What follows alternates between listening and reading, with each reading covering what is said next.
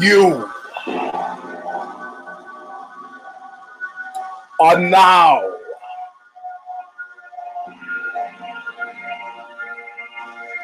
about to witness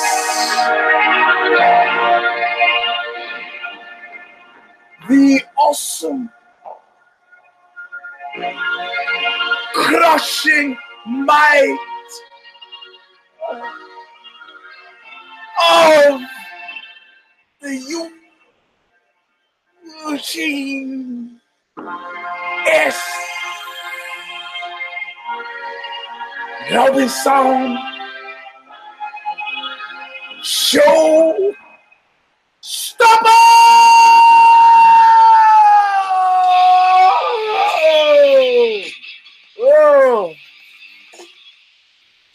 Oh, bro. Dizzy. Hold that note. It happened during an Oxbow song, La Luna. He played with Jesus Lizard, passed out, woke up 30 seconds later. What are all these people doing in my living room? This is V.44 of the Eugene S. Robinson Show Stomper. I'm your host, Eugene S. Robinson. Show's on Artifice, Artificial, Real Artifice, Genuine Fake, and UFC on Fox 31. But first, Bob Riley sings the words that kick it all off from Stigmata's CD, Calling of the Just album, record, LP, Calling of the Just. Still available from Revelation Records in Huntington Beach, California, where they hit your car with a hammer and makes a wonderful stocking stuffer. Revelation Records, they're online. Buy the CD. This song, Intro, All of Nothing, has been our bumper music since 2007. I'm on my way back nowhere. But I could not see so clear. Real good look. I'm taking a real good look at the face. So being paid back and for always nothing. All right, my friends. Yeah, no. The clip tone of it makes it John McCain. If it was Mickey Rourke and Barfly, but Jinx, well, my friends. Longer, my friends.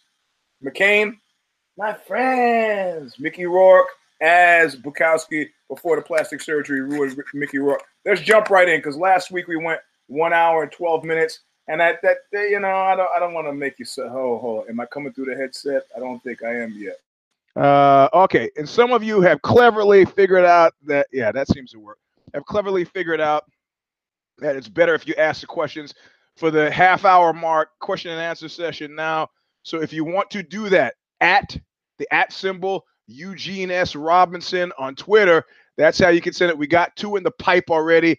It depends on whether I'll be able to find them during the show when we get to the halfway mark. But let's jump right in.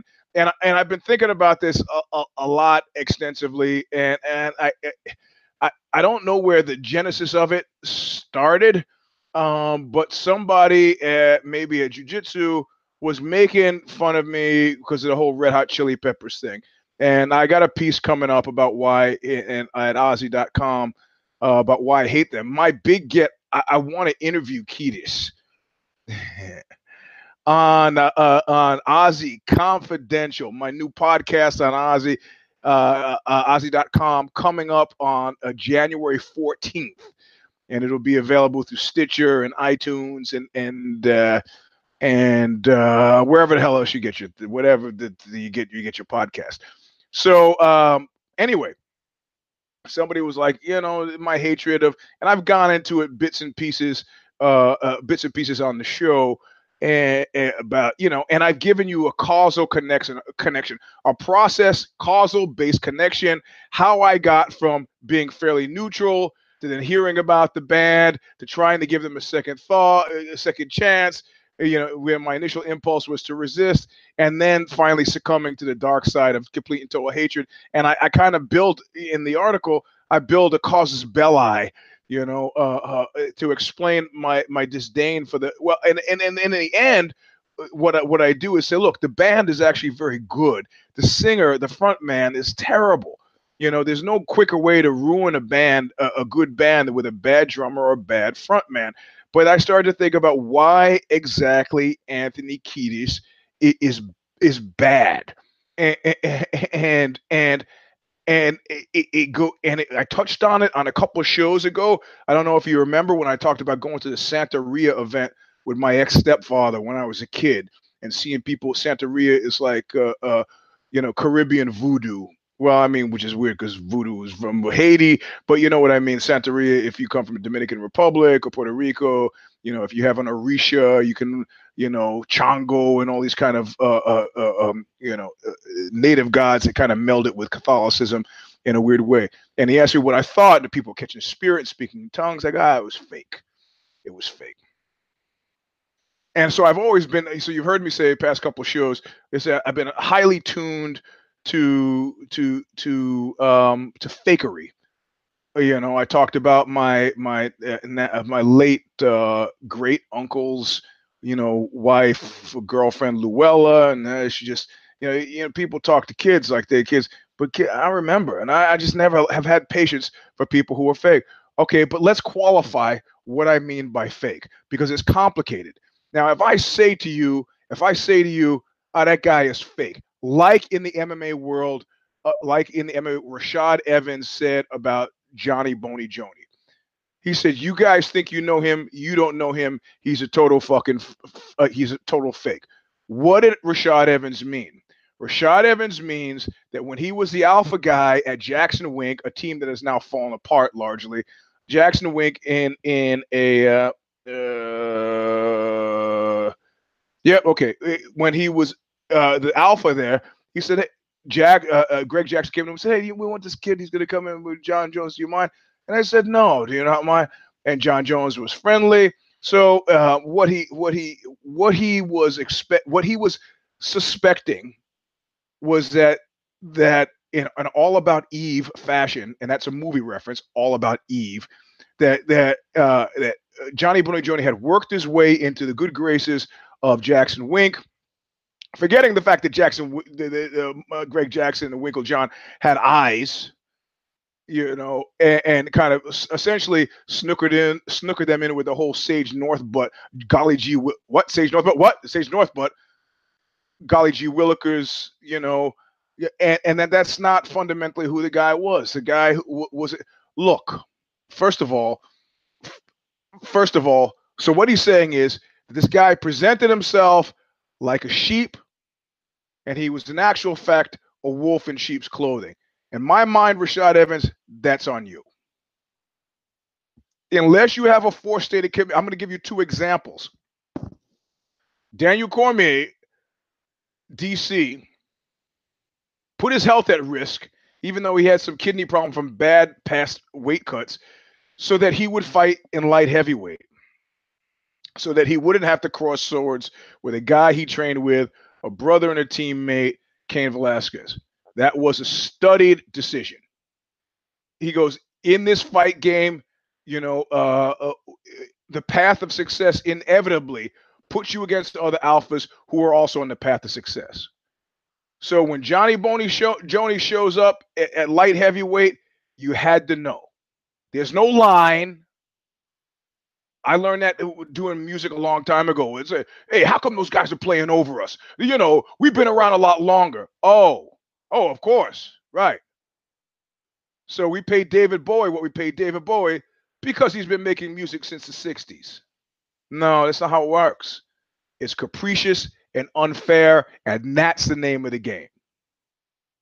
But maybe Rashad Evans was talking about something else when he was talking about Johnny Boney Joni. Maybe he was talking about something that we all later got a glimpse in.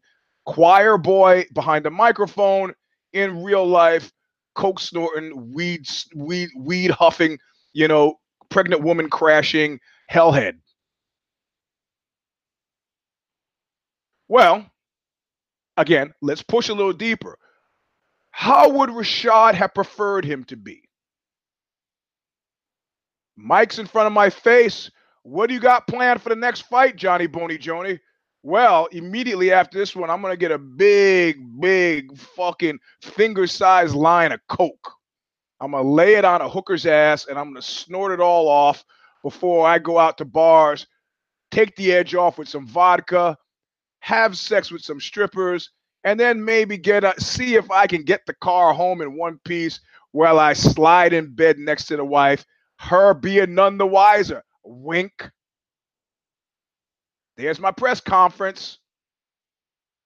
There's my press conference. So, okay, so people inside the business, inside the fence, understand, let's call it, this is more pejorative than I like, understand shtick, right? Avery, who was that guy? Avery Schreiber, the comedian back in the 70s. Well, hello there. And the best part is when the curtain slips and you discover, like Arthur Godfrey, sorry to go back this many years. Arthur Godfrey was this kindly comedian in the mold of later Johnny Carson who fired his music director on the air. And people were like, oh, kindly Arthur Godfrey is a fucking killer.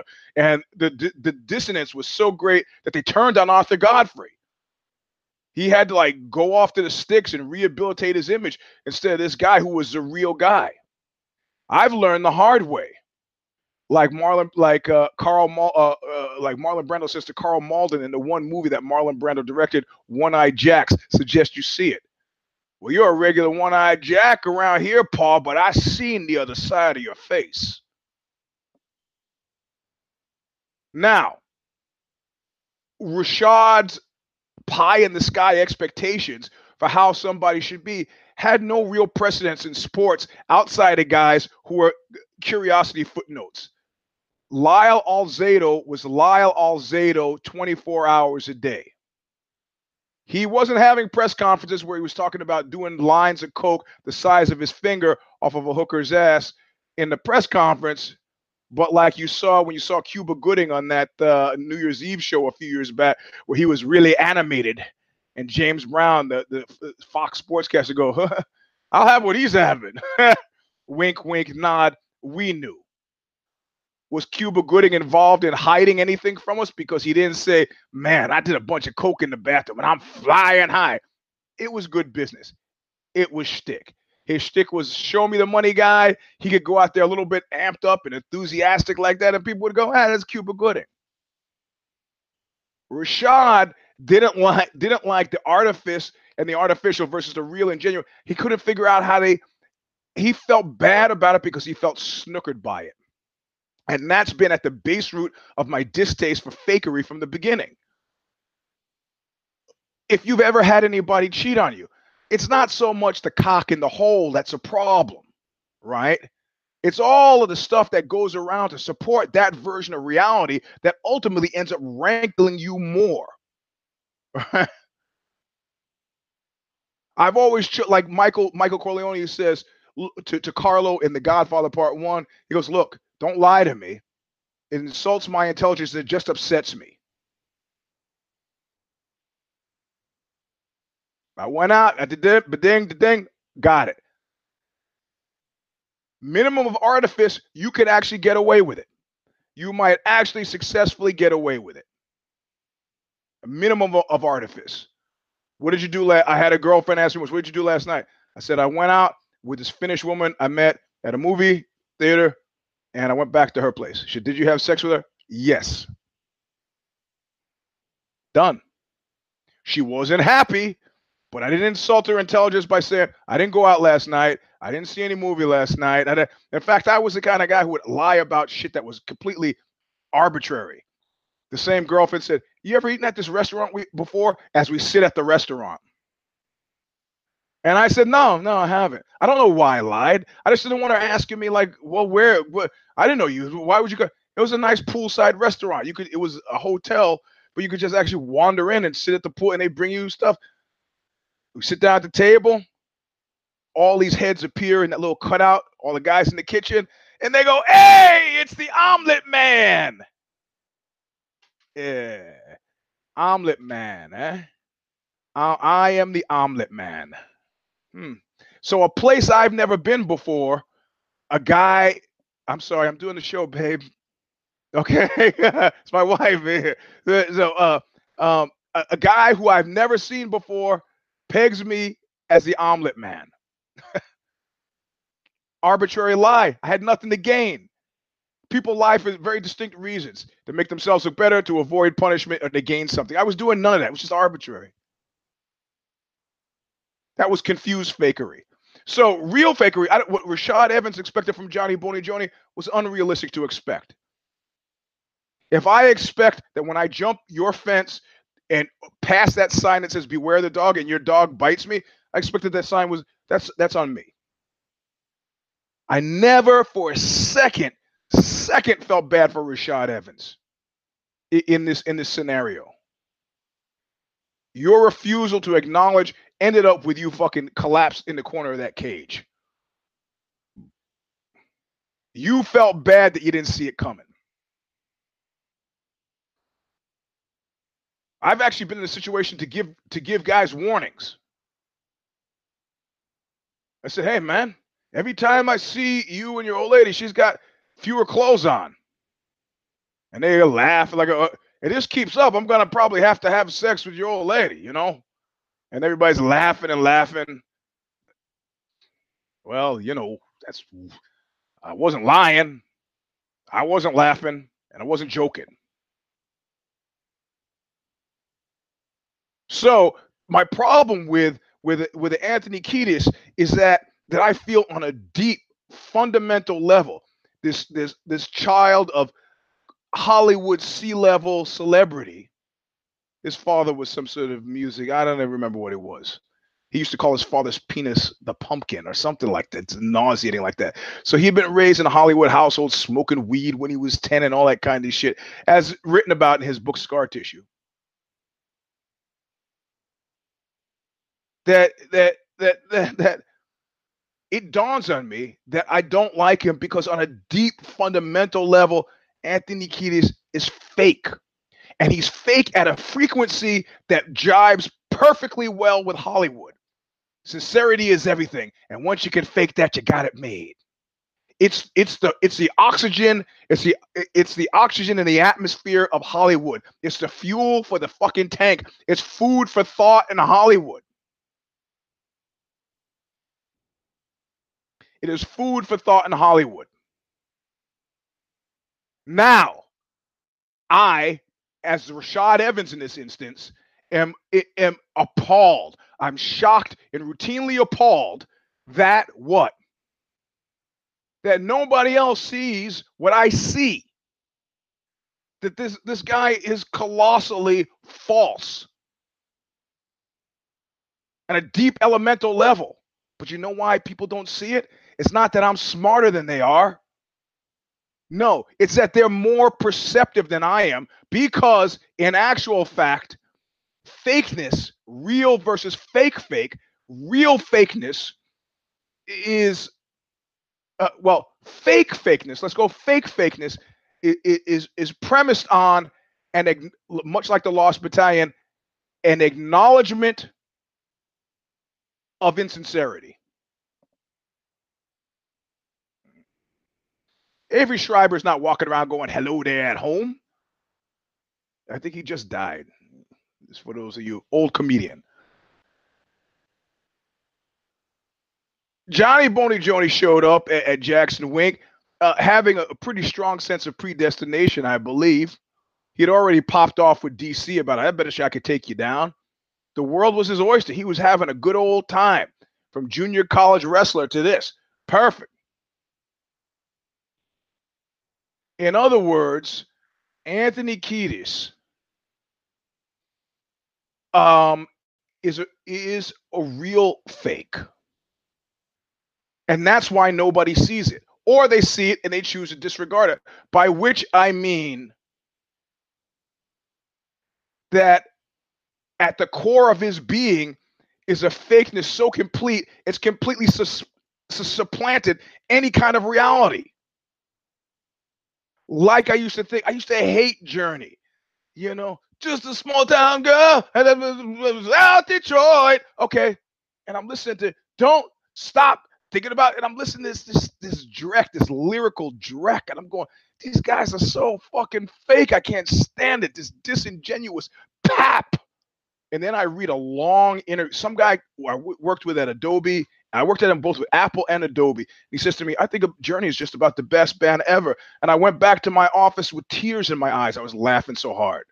This guy said, motherfucker's crazy. And then so a long interview comes across my desk, some magazine with Steve Perry. And I read it from beginning to end wrapped. And I finally figure out Steve Perry believes all this shit. It's how I came to the same conclusion that artistically, in terms of integrity, that Motley Crue is a much more integrity-full band than Fugazi. They're not stretching. They're in their wheelhouse. Talk about girls, motorcycles, drugs. That's it. That's what they live. That's what they breathe. That's what they do. That's what they write about. You don't learn anything from Fugazi about their music. It's here. For those listening to radio, I'm pointing to my forehead. It's kind of thought stuff. Well, I think, not I feel, I think. So at his base level, that there is no there for this guy. He is a child of Hollywood, as he said many times before, and I just didn't hear it. You know who are fake fakes? Politicians are fake fakes. They're professional frauds. And the reason why the people who like Trump is because Trump is a real fake. There was just a quote the other day from dude who used to be, I think, Mulvaney, and from 2016, who now is his new chief of staff. And he was like, look, the guy's got no shame because he's got no insight. And he's one of these rare sociopathic creatures who has no conscience. There's no awareness of falsity, making him a real fake.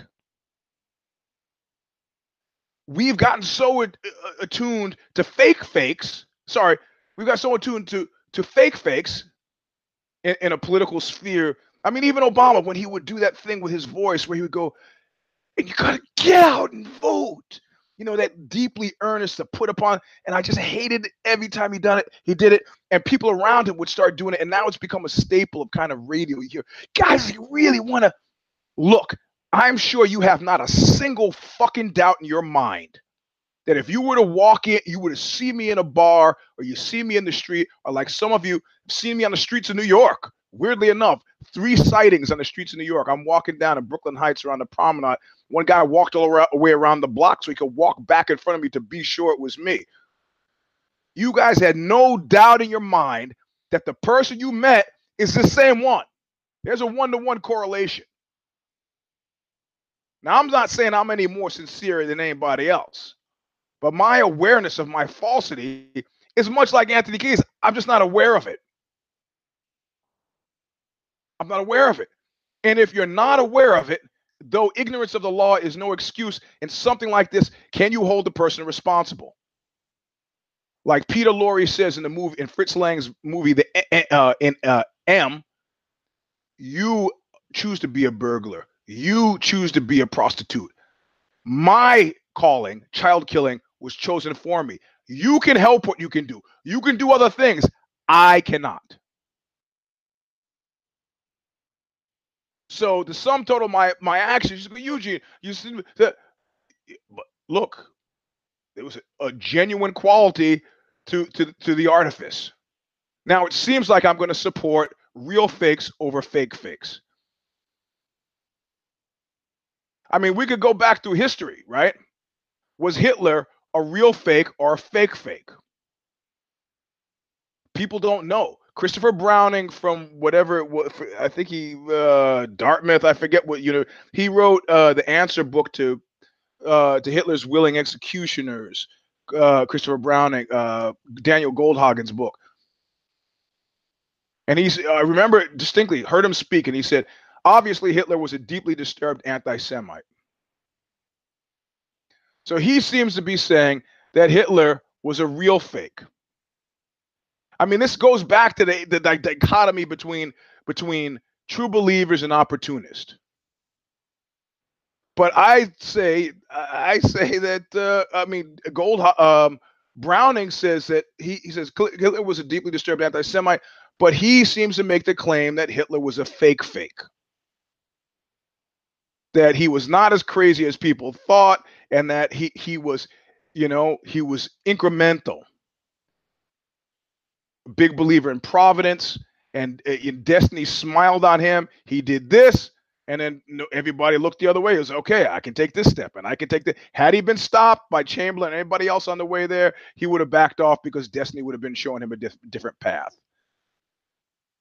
Or like Heydrich said, we all have our favorite Jews, but nobody escapes from our kettle alive. Okay. So he understood that the agitprop about Jews, but it was politically expedient. That seems to be Browning's take. Daniel Goldhagen sort of comes at it from a different point of view. But let's go back through history.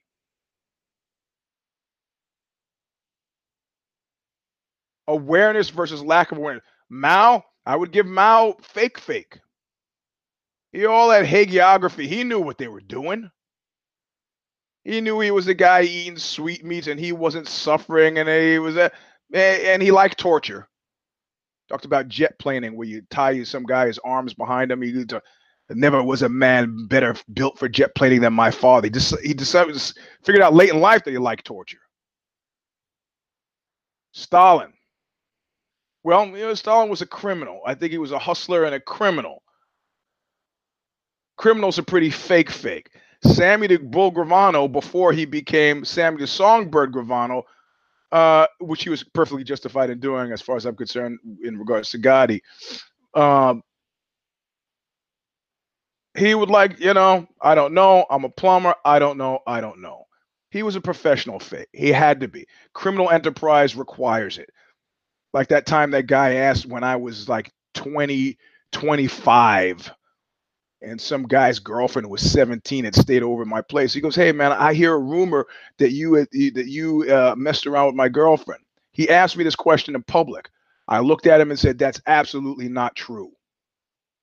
And I looked at him like, do you actually expect me to cop to illegal behavior in a public setting? Statute of limitations is over, by the way. So, me too or no me too. She was consenting, but I understand under 18 she couldn't give consent. I'm not talking about that now. Talking about was that real fake? No, it was criminal. I was concealing criminal behavior. It was fake. I understood exactly what I was doing. That's the kind of shit that keeps you out of the Lost Battalion. And awareness. Jesus Christ, fake or real fake? Real fake. I mean, Hitler tends to be a compelling character because nobody knows to this day whether he was a real fake or a fake. He used to analyze his speeches from the point of like how did I do in that speech? And he'd slow down, look at the tape, and he would do poses in the mirror for his photographer to see whether they were appropriately heroic enough. But I know in my heart of hearts that Anthony Kiedis is a real fake, which seems to exonerate him. Forget it, Jake. It's Chinatown. The bald one, much like the President of the United States of America, I believe, is a real fake. I think the bald one is so committed to being the bald one and can't really think of anybody else he'd rather be that I don't think he's aware.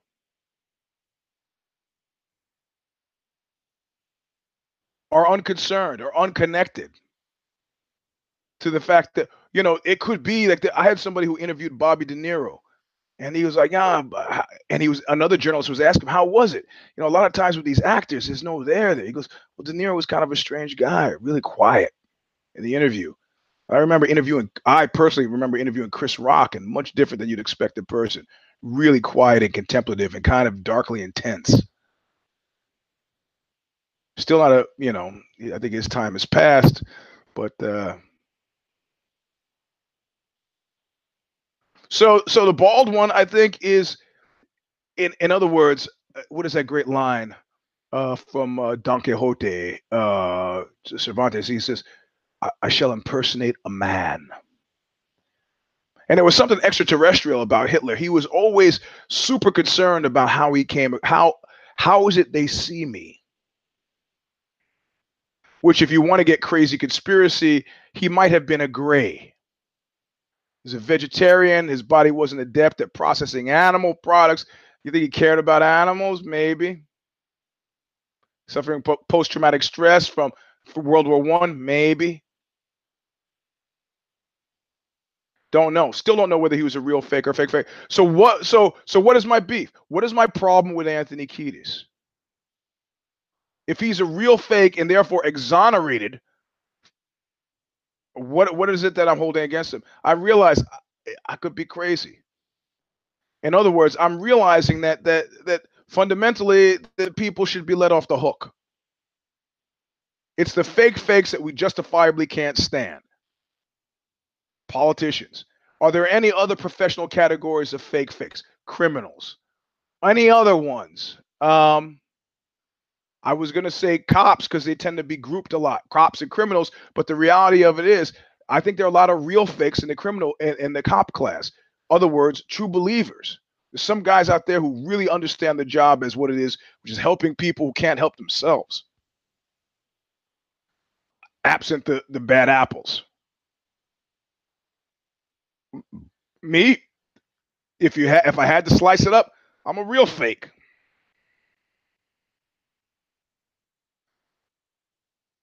I mean, there have been glimpses of like, for example, a friend of mine was telling me, he's like, he's got a great voice, like sings like a fucking angel. And he's all into this online karaoke thing. He says, you know what? I meet somebody on Tinder and they start talking about what I like. I say jujitsu and singing. They go, really? Do you have any videos of you singing? And he goes, do I? And he sends some videos of him singing, voice like an angel. First thing that the woman sees is him singing in his car. It looks like a recording studio, but it's his car. He's lit it. And he's singing some super sensitive thing about, I wanna get close to you. And you're swayed. But clearly he is doing this to affect a certain end, making him a fake. All fakes aren't bad. I mean, in that instance, the space between A and B clearly allows me to see, I got it. Like, I don't think I'd go hunting with a PVC pipe sharpened on one end if I'm hunting wild boar, but you are, and if it works, fuck it, more power to you. So if we can't decide, if we could put Hitler in one of the other category, we could probably comfortably decide which was which.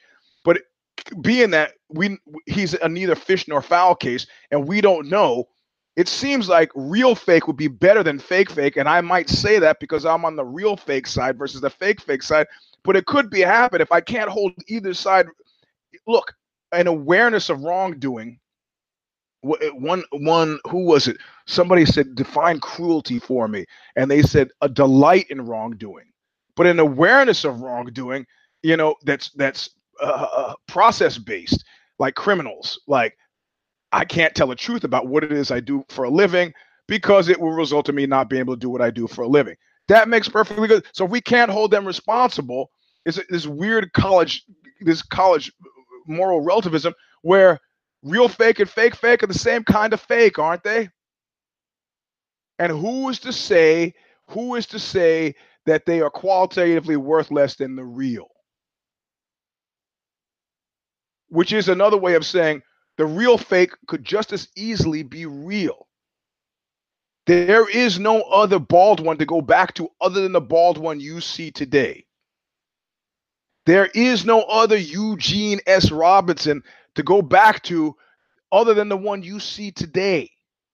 Yes, there are many facets to the personality, but whatever other paths were taken, each path that was taken to get me over 56 years to this moment in time is completely consistent and logical, and could be expressed on a nice flow chart that makes total sense to anybody who had the eyes to look. Does that mean it's qualitatively better than somebody who's like, because of my job, I got to do this, and do I succeed? Once you got it fixed, you got it made. Sincerity. I don't know. Don't know. Don't know. But I do know when I smell fake, my first response, as it has been since I was like 7 or 8, is, come on. Don't, you know, it's like, you ever talk to cops? I love talking to cops socially, because no matter, like, and that's why I liked Robbie Lawler so much. He was like a cop. Because you talk to Robbie Lawler, I don't know if you talked to him backstage. Hey man, I want to have you on my show. I think he may have been on an old Knuckle Up. I don't remember at this point in time. But you talk and everything, his eyes would kind of narrow, and everything is like he didn't believe you no matter what you said. Talk to a cop, he'd be like, my name is Eugene. Eugene, huh? How the black guy's name Eugene? I said, I don't know. My name is Eugene. Huh? You know, they don't. Why? Because they don't want to be on the wrong side of that curtain. Because in their business, being on the wrong side of that curtain could be the difference between life and death. In other words, they want to know what's behind the curtain. Most of us are okay with living life in front of the curtain, and we take things as it delivered to us. Nonetheless, I've chosen to do that. People go, Eugene, how do you keep from being jealous? I said, well, easy. It doesn't work for everybody, but how about this? Imagine if you can't see your partner. They are full of penis. If they're not directly in front of your eyes, they're full. Like I had a girlfriend who was a pathological liar. I told a buddy of mine, I was really upset, uncover one of her many lies. And a buddy of mine said, man, I would only do that one time. And then I realized you cannot be bullied about by this kind of circumstance. And I said, you know what? There is nothing that she could tell me that would change my understanding of this situation. Therefore, it doesn't matter to me whether she lies or not. The essential truth of our relationship is not going to be changed by moving these deck chairs around on the Titanic. And once I got to that place, like it didn't matter the truthfulness, the veracity, the falsity of what she said. In other words, the whole fake aspect, it had zero power over me, certainly, and over the relationship. Because I wasn't there for her. I was there for me. And in that sense, qualitatively, I have to say that I think real fake is better than fake. I just think it is. It just so happens I'm on the real fake side, not the fake side. But I happen to think it is. Well, Eugene, well, I've been peppering this with MMA connections all throughout, and to provide a segue into where we're going to go now, which is at the start at 5:50. So we're a little bit halfway point. So let's go to the question and answer, which will allow us to get to the MMA MMA version. Okay, so let me get to the questions here. MMA version of the show. So hold on, give me 2 seconds. So this is, I don't know, the dude wants me to use his name. Hold on. Okay. So, well, his name is Ray. He said, okay. A question. The date on this is wacky. Okay. Question for the Stomper. Do you think Dan Hooker's team, and I did all right with the picks this weekend as well, right? I picked against Hooker, I picked Oliveira, and I picked Ally Quinta, and I'll talk about that in a bit. But do you think Dan's team was right in not throwing in the towel? If you were in a similar situation, would you want the opportunity to go out on your shield? I feel there is still a stigma attached to throwing in the towel that doesn't exist in boxing. What are your thoughts? Well, this perfectly segues into the real fake and the fake thing, because I've seen a fight, a super talented fighter that I knew, and he was gassed. It was an adrenaline dump to end all adrenaline dumps, and it was his head. Like I saw Kevin Lee's head die after the first round. Why? Because he went into this fight thinking, first of all, it's in the Midwest, worrying about seats for his teacher, his ex-girlfriends, his mother, his father. And then, of course, the ghost, the big 800-pound gorilla, elephant, whatever you want, a large savanna animal you want in the room, was him losing the first time. His body was cylindrical. It wasn't spread out. It wasn't easy. It wasn't loping. He came in wound too tightly on this one. So Dan Hooker, what we're talking about now let me go. So this guy, super talented fighter, goes back at having an adrenaline dump to end all adrenaline dumps, and he says to his corner says to him in a very leading way, if it was a court trial, it's in the leading way, you want to go on? And that was a point at which he was supposed to say, dig down, double down deep, and say, yeah, I want to go on. And he says he was just tired, but it was an emotional tiredness. I've been watching the guy push cars around the parking lot and flip tires. I watched him do that for an hour and a half and then run stadiums. He wasn't tired. It was his head. And his coach said the most injurious thing ever. He goes, oh, you want to quit? We'll quit. Now, maybe he would say later, I use the word quit pejoratively because I hope that the guy would hear quit and go, fuck, quit. I'll quit. I'll quit. I'll quit. I'm not going to quit. I'm not a quitter. Quitters don't quit. I will not quit. But he didn't. He goes, cool. They wait, and they threw the towel in because the guy didn't think in his head that he could do it. He was afraid. I'll share a personal story. A friend of mine in high school, we wanted to go to the same college. His grades were shit. He got swine flu somehow during high school, and his grades were shit. I said, man, I'm going to go to Stanford. It'd be cool if you could go to Stanford too. He goes, my grades are shit. I go, let's break into the school and change your grades. And now it was a misbegotten plan, but it was the only plan we had. So we planned this for a long time. I had already gotten into Stanford, right? Or I knew I would get in. Just had a sense. I met the woman from the Stanford thing and I got the vibe. I just had the sense. So we get a mini crowbar, create some fiction with my parents. I'm going to go out to see so-and-so's. And we go to the school. We jump down into the underground passageway and we get to the side door and we're yanking. And he goes, I can't do it. What do you mean you can't do it? I go, get the fuck. He goes, I can't do it. I can't. This was one of the few people that actually called me Eugene. He goes, I can't do it. I go, fuck, you just stand there. And he goes, no. And he runs out, panic, like real animal panic in his eyes. And I was like, you know what? I don't gotta fucking risk my grades for helping this guy. I guess so. I left. He goes, you know, I got, hey man. And he did not get into Stanford. He ended up going to University of Michigan, fine school. My second choice, I got in. But yo, bro, I don't want to spend my time in Michigan. Still friends to this day. But the point is, what was the point? No, the point is connected to, look, I've seen real animal panic. And the guy who quit the fight, it was his head. Now, I couldn't stop my friend from running out and break in and do all this other stuff there. So I went with it. But if any of you have been in the fight, if you've read my fight book, A Wonderful Stocking Stuffer, you know that it's better to take the beating than to live with the repercussions having to run from the beating. Sometimes. Now, they have felony fights. You've seen this shit on YouTube. I hate it. It violates my sense of fair play because if a guy is unconscious on the ground, you do not keep kicking him in the head as far as I'm concerned. Maybe it's called felony fights for a reason. Maybe it's called felony fights because you're going to fucking jail after a fight like that. Violates my sense of fair play. But that guy should never, this guy who I'm talking about, amateur fighter, should never have been allowed to quit. And he's never been the same. Never been the same. So, Dan Hooker, did they do a disservice where the guy clearly is fucked up after the second round and goes, did they do a disservice by having him go out in the third round?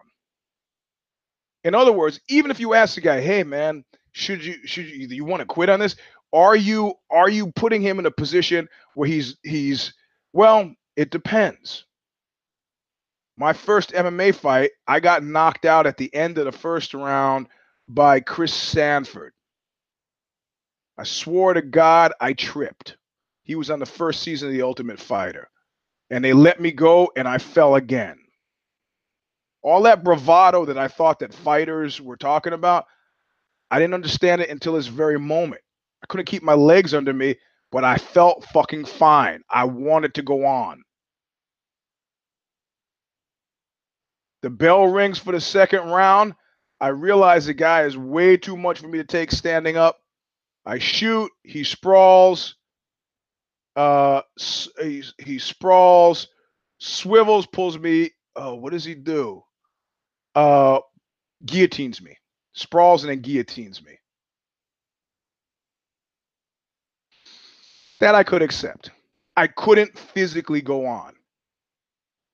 But they didn't stop the fight. I stopped the fight. A certain amount of forbearance by Chris Sanford kept me from being hurt. He could have sprawled, backed up, soccer kicked me in the head, and I probably would have been upset. I probably would have gone back to whoever I was friends with. They go, why don't you fucking stop? You saw I wasn't in my right mind. It's a delicate, thin ice balance. Who knows how it plays? I don't think Dan Hooker's head was in the right spot, but the guy's had a good run. You don't want to take that from him, but you don't want the guy the next day to look. I got hit in the ear once doing MMA and had horrible vertigo for a week. I mean, not fun vertigo. On the bed, and the bed was spinning like it was a Wizard of Oz. Not cool. I tell Sarao about it. I go into class. He's like, okay, let's roll. We start rolling. He starts punching me in the head. I go, what the fuck is your problem? I just told you. And as he's telling me, the world is like, I go, what do you think? I'm joking? I'm not. Cut it out. At least I'm here. So yeah, we don't want, look, boxing does it, guys. There's no Moss and he's Roberto Duran and they make jokes about him. But fundamentally, they're okay because they know if you watching boxing is tough for them these days because it's the face of the head, the face of the head and the stomach, the face of the head and the stomach. That's it. There's no other stuff to mitigate damage. None. No other stuff. No other stuff. So I don't know. I mean, I think on the one hand, the just bleed thing, they got to stop with that. That shit's not good. That shit's ultimately not any good for the fighter. It's not even good for us. It's not good for the teams. But at the same time, high level athletic performance exists right on the edge of chaos. Usain Bolt, his body he's the fastest man in the world because he's fully capable of getting his body right to the point of almost total failure, but not quite. It just happens in fighting that total failure has long-lasting repercussions beyond the actual fight. You pull a hamstring sprinting, you might be okay in a month. Dan Hooker might never be okay. Go back to Lee Strasberg in Godfather Part 2. I never asked who gave the order because this is the life we've chosen. Should porn stars wear condoms? This is the life we have chosen. Should OSHA interfere in San Fernando Valley? This is the life we've chosen. And if you're in somebody's corner, depending on your level of care or concern and how real you think the guy is, there's some people who are just like, fuck it, I'm quitting because this guy's better than me and I stink and my father was not nice to me when I was a kid and I'm quitting. That guy, very specifically, should not be allowed to quit. Dan Hooker should have been allowed to quit, even if he didn't call for it. Even if it puts you out of a job later, because he goes, I need a team that's going to be behind me. Yeah, we have one of those right now. He's going to jail for 3 years. Michael Cohen thought he was on a team. They thought he was on a team. Thought he was on a team that he was going to be behind the guy 100%. So let's see. What was the other question? Oh, this is a long one. Yeah, this is somebody's apologizing. Talking about Anthony Kiedis' book. Somebody's texting me. I can't find the other question. See, this is what happens when you send them in early. I sometimes have a hard time finding them. Okay, hold on. Nope. I can't find it. Again, whatever the other question was. Of course you okay, hold on. Somebody's sending stuff in now. Jesus was a crazy fake. Maybe. I mean, right? You know, if somebody made the same claims that Jesus was making today, just because you have people who support him doesn't mean he's not crazy, right? Imagine the love Flea must have for the guy to stick around.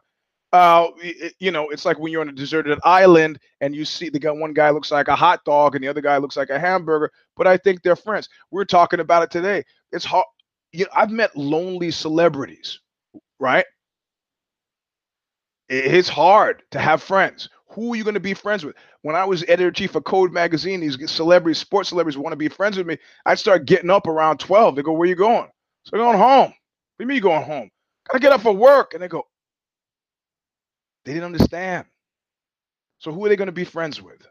They're going to be friends with Cato Kalin level hangarounds, guys that don't need to get up the next day. And suddenly they find, hey, it's a small price to pay for them to buy all the meals and all the drinks because they got a companion, they got a dog. But Flea, I don't know. Flea is the one who actually, if you remember from the story, tried to run me down on Sunset Boulevard. Years ago, my best friend offered the point that And Out Come the Wolves is the first album to throw on if you want to put a bar full of disassociatives at ease. In terms of overall ambassadorship, I couldn't disagree. What would you choose? I don't know. I'm kind of touchy about music because I've discovered, sadly, as a person who creates music, that most people don't listen to music specifically. They listen to it generally. And this is even music creators. My bass player was like, I'm not big on lyrics. I don't ever, so yet, I sang in the mornings, run around supper time, Creedence Clearwater,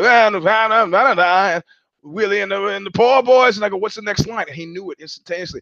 But his perception is that he doesn't stick to it. So so if I want to put a bar full of disassociatives at ease, in bars that I've been in that are full of disassociatives, I have to say the music most consistently being played on the fucking jukebox are three. Bad Company, right? The Allman Brothers or the Rolling Stones. And that sort of dates me. Because if I was hanging out in bars full of disassociatives, it's when like the Hells Angels actually used to be into the Rolling Stones. So pre Some Girls, right? Pre Some Girls. Exactly. I like this guy. I'm going to just show you the graphic. Dude, I don't know if he wants his name mentioned, but I think that cracks me up. I went to a brawl. Yeah, that's very funny. This is the kind of stuff I'm getting during the show. Is there another question? You mean there'll be an end? Fuck, I don't know what he's referring to here. Now, this is something else. Okay, so that's the end of the questions. So the actual fight itself, let's start with the headliner. I called it for Al Iaquinta, and somebody gave me a hard time last night. And they said, picking Iaquinta for regional reasons is probably the most it's like the worst kind of fight prognostication ever. And I was like, yeah, but it wasn't only that. I mean, it was easy to say I'm going to go with a New York guy over a Detroit guy. That was easy to say.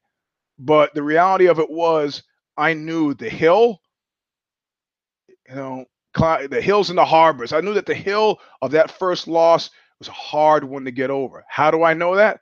Because I fucking fought Chris Sanford again. And I know from personal experience that shit is hard to get over. You know it. He knows. Like, you know what it's like? It's like sexual dysfunction. Have you ever been in this situation where you can't get it up? I have. Okay, I could say maybe I shouldn't have I had a bad headache before the date, so I took 3 Excedrin. Maybe I shouldn't have taken those Excedrin. Or maybe I shouldn't have started the date at a hot tub with a steam room that's suited, like aggressive heat doesn't do your erections any good. Could have been any number of reasons. I didn't obsess over it. Why? Because you got to get back on the horse. And fundamentally, are you never going to screw again? You get over it. Combination of nerves. Tony Montana said it best. It's tough to be a man. It's tough to be a man. And once, HIV hit, people had to take condoms seriously. Then I had to deal with that fucking thing. Stop it and get the condom, but the condom on. Look, if I was having sex under 18, like I was, if it was with a woman over 18, I knew I was to a certain degree protected. She turns up pregnant, I go, she's sexually abused me. But, of course, we see in the end that doesn't really work. They could still bring the kid to full term, and I would have been responsible. But that's not the point. The point is that the weight of carrying that first loss. He goes, I'm a different fighter then. And somebody said in the comments last night at the fight, he goes like, who was Kevin Lee beat? How are we even talking about this guy at this point in time? How'd that happen? Well, because he's got a certain amount of it. And the fights that he has won, he's won in a. Now, I agree with everything that happened last night, except for the 49-46. But it's pretty clear to me that he did not win that fight. And it's pretty clear to me that there's certain tricks when I do jiu-jitsu competitions and we're like tied and I start moving my hand, like flexing my wrist, like I'm going to raise my arm. And I think people make fun of me this, but I think it sends a psychological message to the ref that I was the aggressor, expect to win, and therefore should win. So he sinks to his knee. If Kevin Lee is serious, he immediately goes back, switches teams, which is to say fires his present team and starts working with people, or he gets used to having a relatively high number in the phantom toll booth. But this thing, for those listening on the radio, I'm making the universal sign of a belt. Get that shit out of your head. One mention of that, we're talking Lost Battalion out of you. And I knew Iaquinta would win because I knew that would be on his head. And Al's a fiery guy, right? He's had some time, got his real estate license. I guess Maddie Sarah's got a real estate business too. They're working together. What is that great line from that hip hop song where kid not they hates when I do this, and some of you hate it too. Fuck you. Like waiting on his royalties takes too long. It's like waiting on babies. It's from maybe Bring the Ruckus, Wu-Tang. It sounds like a reasonable profession. It's hard, man, from to close, financing and to close and to get the paperwork done before you get your royalty check. Most of us get checks every 2 weeks. Real estate, man, you don't. That's why you got to be on. You're not going to make any money. So maybe suddenly fighting starts to look better as a supplementary source of income. But in any case, he trains with a team of killers. And we make fun of sometimes Maddie Sarah Longo, but make no mistake that those guys come to fight. And he was Sakurabaing that shit. He, with the jab and then the spinning elbow and catch it. Lee was cylindrical. His body was, his mind died. In other words, in his head, what was happening was, should I quit? Should I quit? And his head said, yeah, he had a couple of takedowns. Somebody was like, how come he didn't do more takedowns? It was clear because he took a lot of energy because you weren't prepared. You're going to lose. And you start doing that whole, that sexual dysfunction spiral. Oh my God, what if I never get another erection again? Oh my God, I got to go that.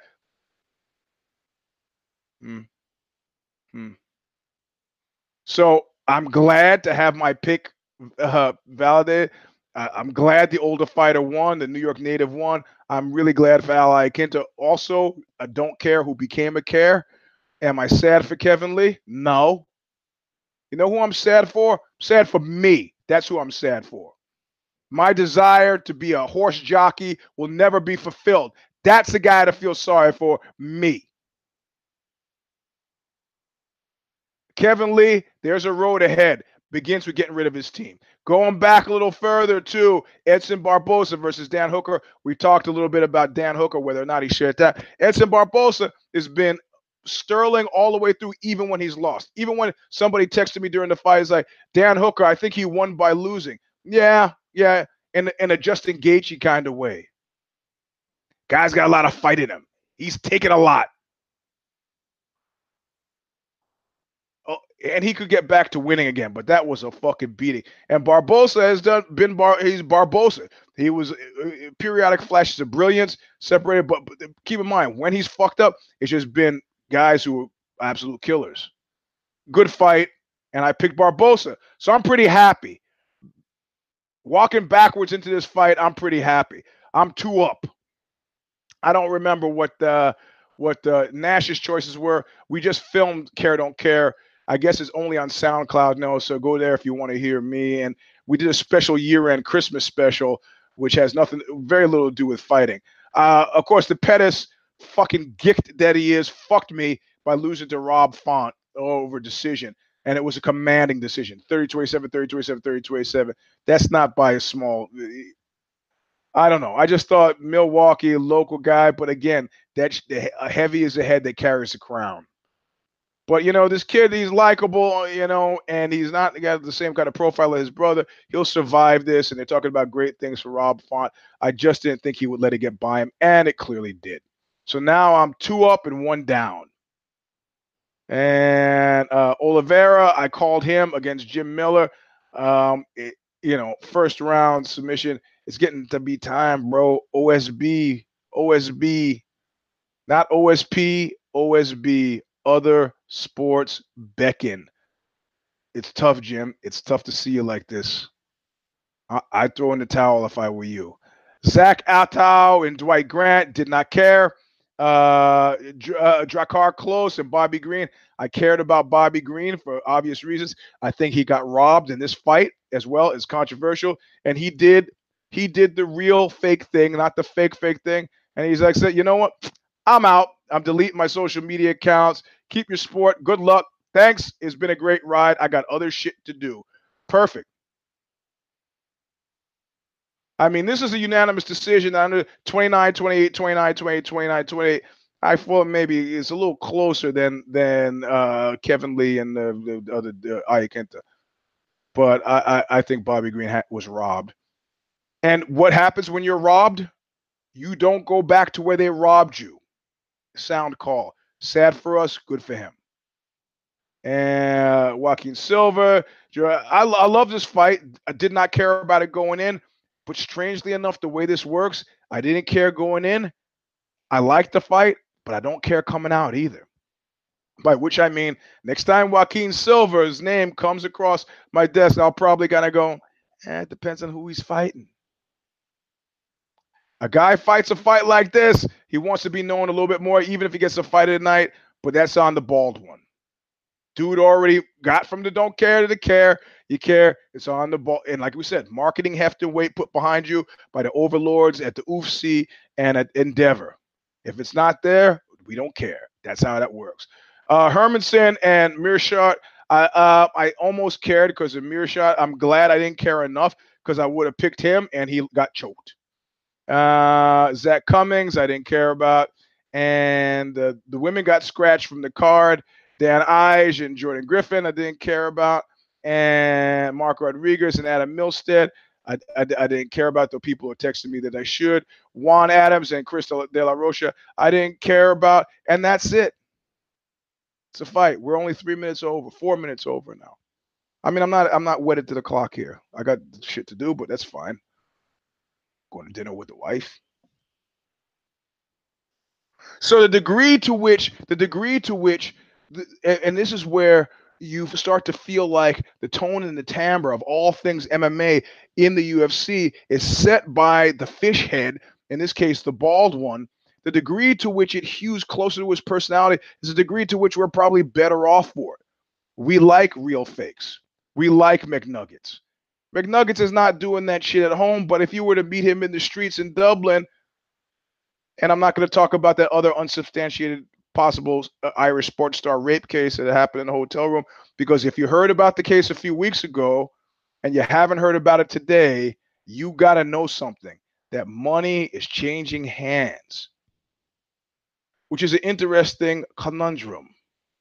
If you were to be raped by a man, how much would that man be able to pay you for you to get over it? In other words, How much is your anus worth? Compelling question.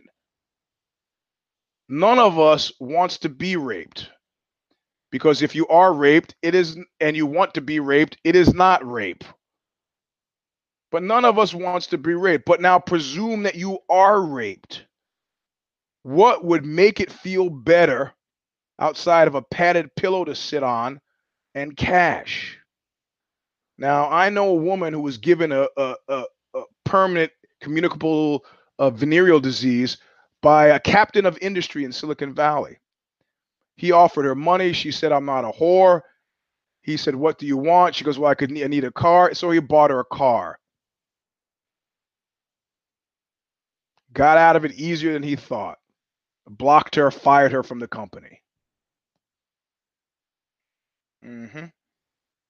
She still has that communicable disease, and he is skated for the price of a car.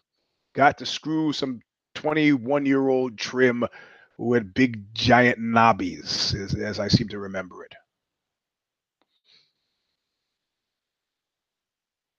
Don't know. Don't know how much we'd have to pay, but that's a tangent. I'm not gonna. This is not rumor and innuendo. I don't know that it was him, but I get the sense that if you were to find him in the streets, that you'd be very close to the same kind of guy that he is when he's walking around. We love our real fakes. Muhammad Ali. You think Muhammad Ali's dancing around his kitchen? He was in this insufferable, like, I would like to be, and I'm just asking if you want some more pancakes. I got the pancake. No. I got, okay. We love our real fakes. We love our real fakes. Because they're not fucking, they open the curtain and they say, come on in, I want to show you how it's done. They're not trying to get something over on us. They're not trying to trick us. There's no kayfabe. It's like Hitler said, the 3 types of secrets. Those I keep from you, those we share, and future events as yet unknown. The most valuable type is the second grouping. Those we share. Which is why this show is special. In actual fact, when you hear Ozzy Confidential, some of those pieces will sound familiar to you. But what you've got there is a Reader's Digest version. Because I could be most candid here. I have to do more Hollywood there, most candid here. Awareness makes a difference. Awareness makes a difference. We love our real fakes. And the fake fakes, as they exist in MMA, Colby Crappington. It's fake. That's why he doesn't have as many supporters as he might. Good for you, Mr. McKay. He subscribed. Like those of you should subscribe to the Eugene S. Robinson Show Stomper channel so that when we do the JJB, the Jiu-Jitsu breakdown, you can get your top flight fight information, or when we do You Kill Me film reviews for reprobates, you can be notified. We love, and insofar as the bald one is a real fake and his personality permit, I think the business is actually better off. Question is, do fake fakes run anything? Yeah, well, we give a breakdown of the fake fakes. They do run things. I think Zuckerberg is a fake. So, pulling from and Steve Jobs was a real fake. I think Jeff Bezos is a real fake. I think Bill Gates is a real fake. I think everybody at Facebook, sorry, even though this could cost me a future job, I got to say it, I think they're fakes. Sheryl Sandberg with the lean in. I think we should. And now it turns out she's trying to do kayfabe against George Soros, opposition research. Nah, bro. Nah. No. It smells that way. It smells rotten. It smells like there's stuff going on behind the curtain that I need to know about, and you're keeping it from me. Don't like it. If I wasn't in a band and didn't have these shows or write for Ozzy, I wouldn't be on Facebook. It doesn't serve my purposes. Anyway, that is show 44. It went a little bit over. Thanks for sticking in there.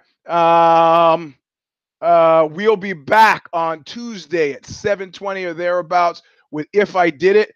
And we had a great meta moment. I don't know if you heard the last If I Did It, where, of course, Bloody Elbow was had a PR kerfuffle to end all PR kerfuffles, and we dealt with it on the show during the show, which is actually pretty fucking cool. I mean, I don't work for Bloody Elbow, but you know what I mean. It was kind of cool, and it followed immediately by If the Shoes Fit on Tuesday.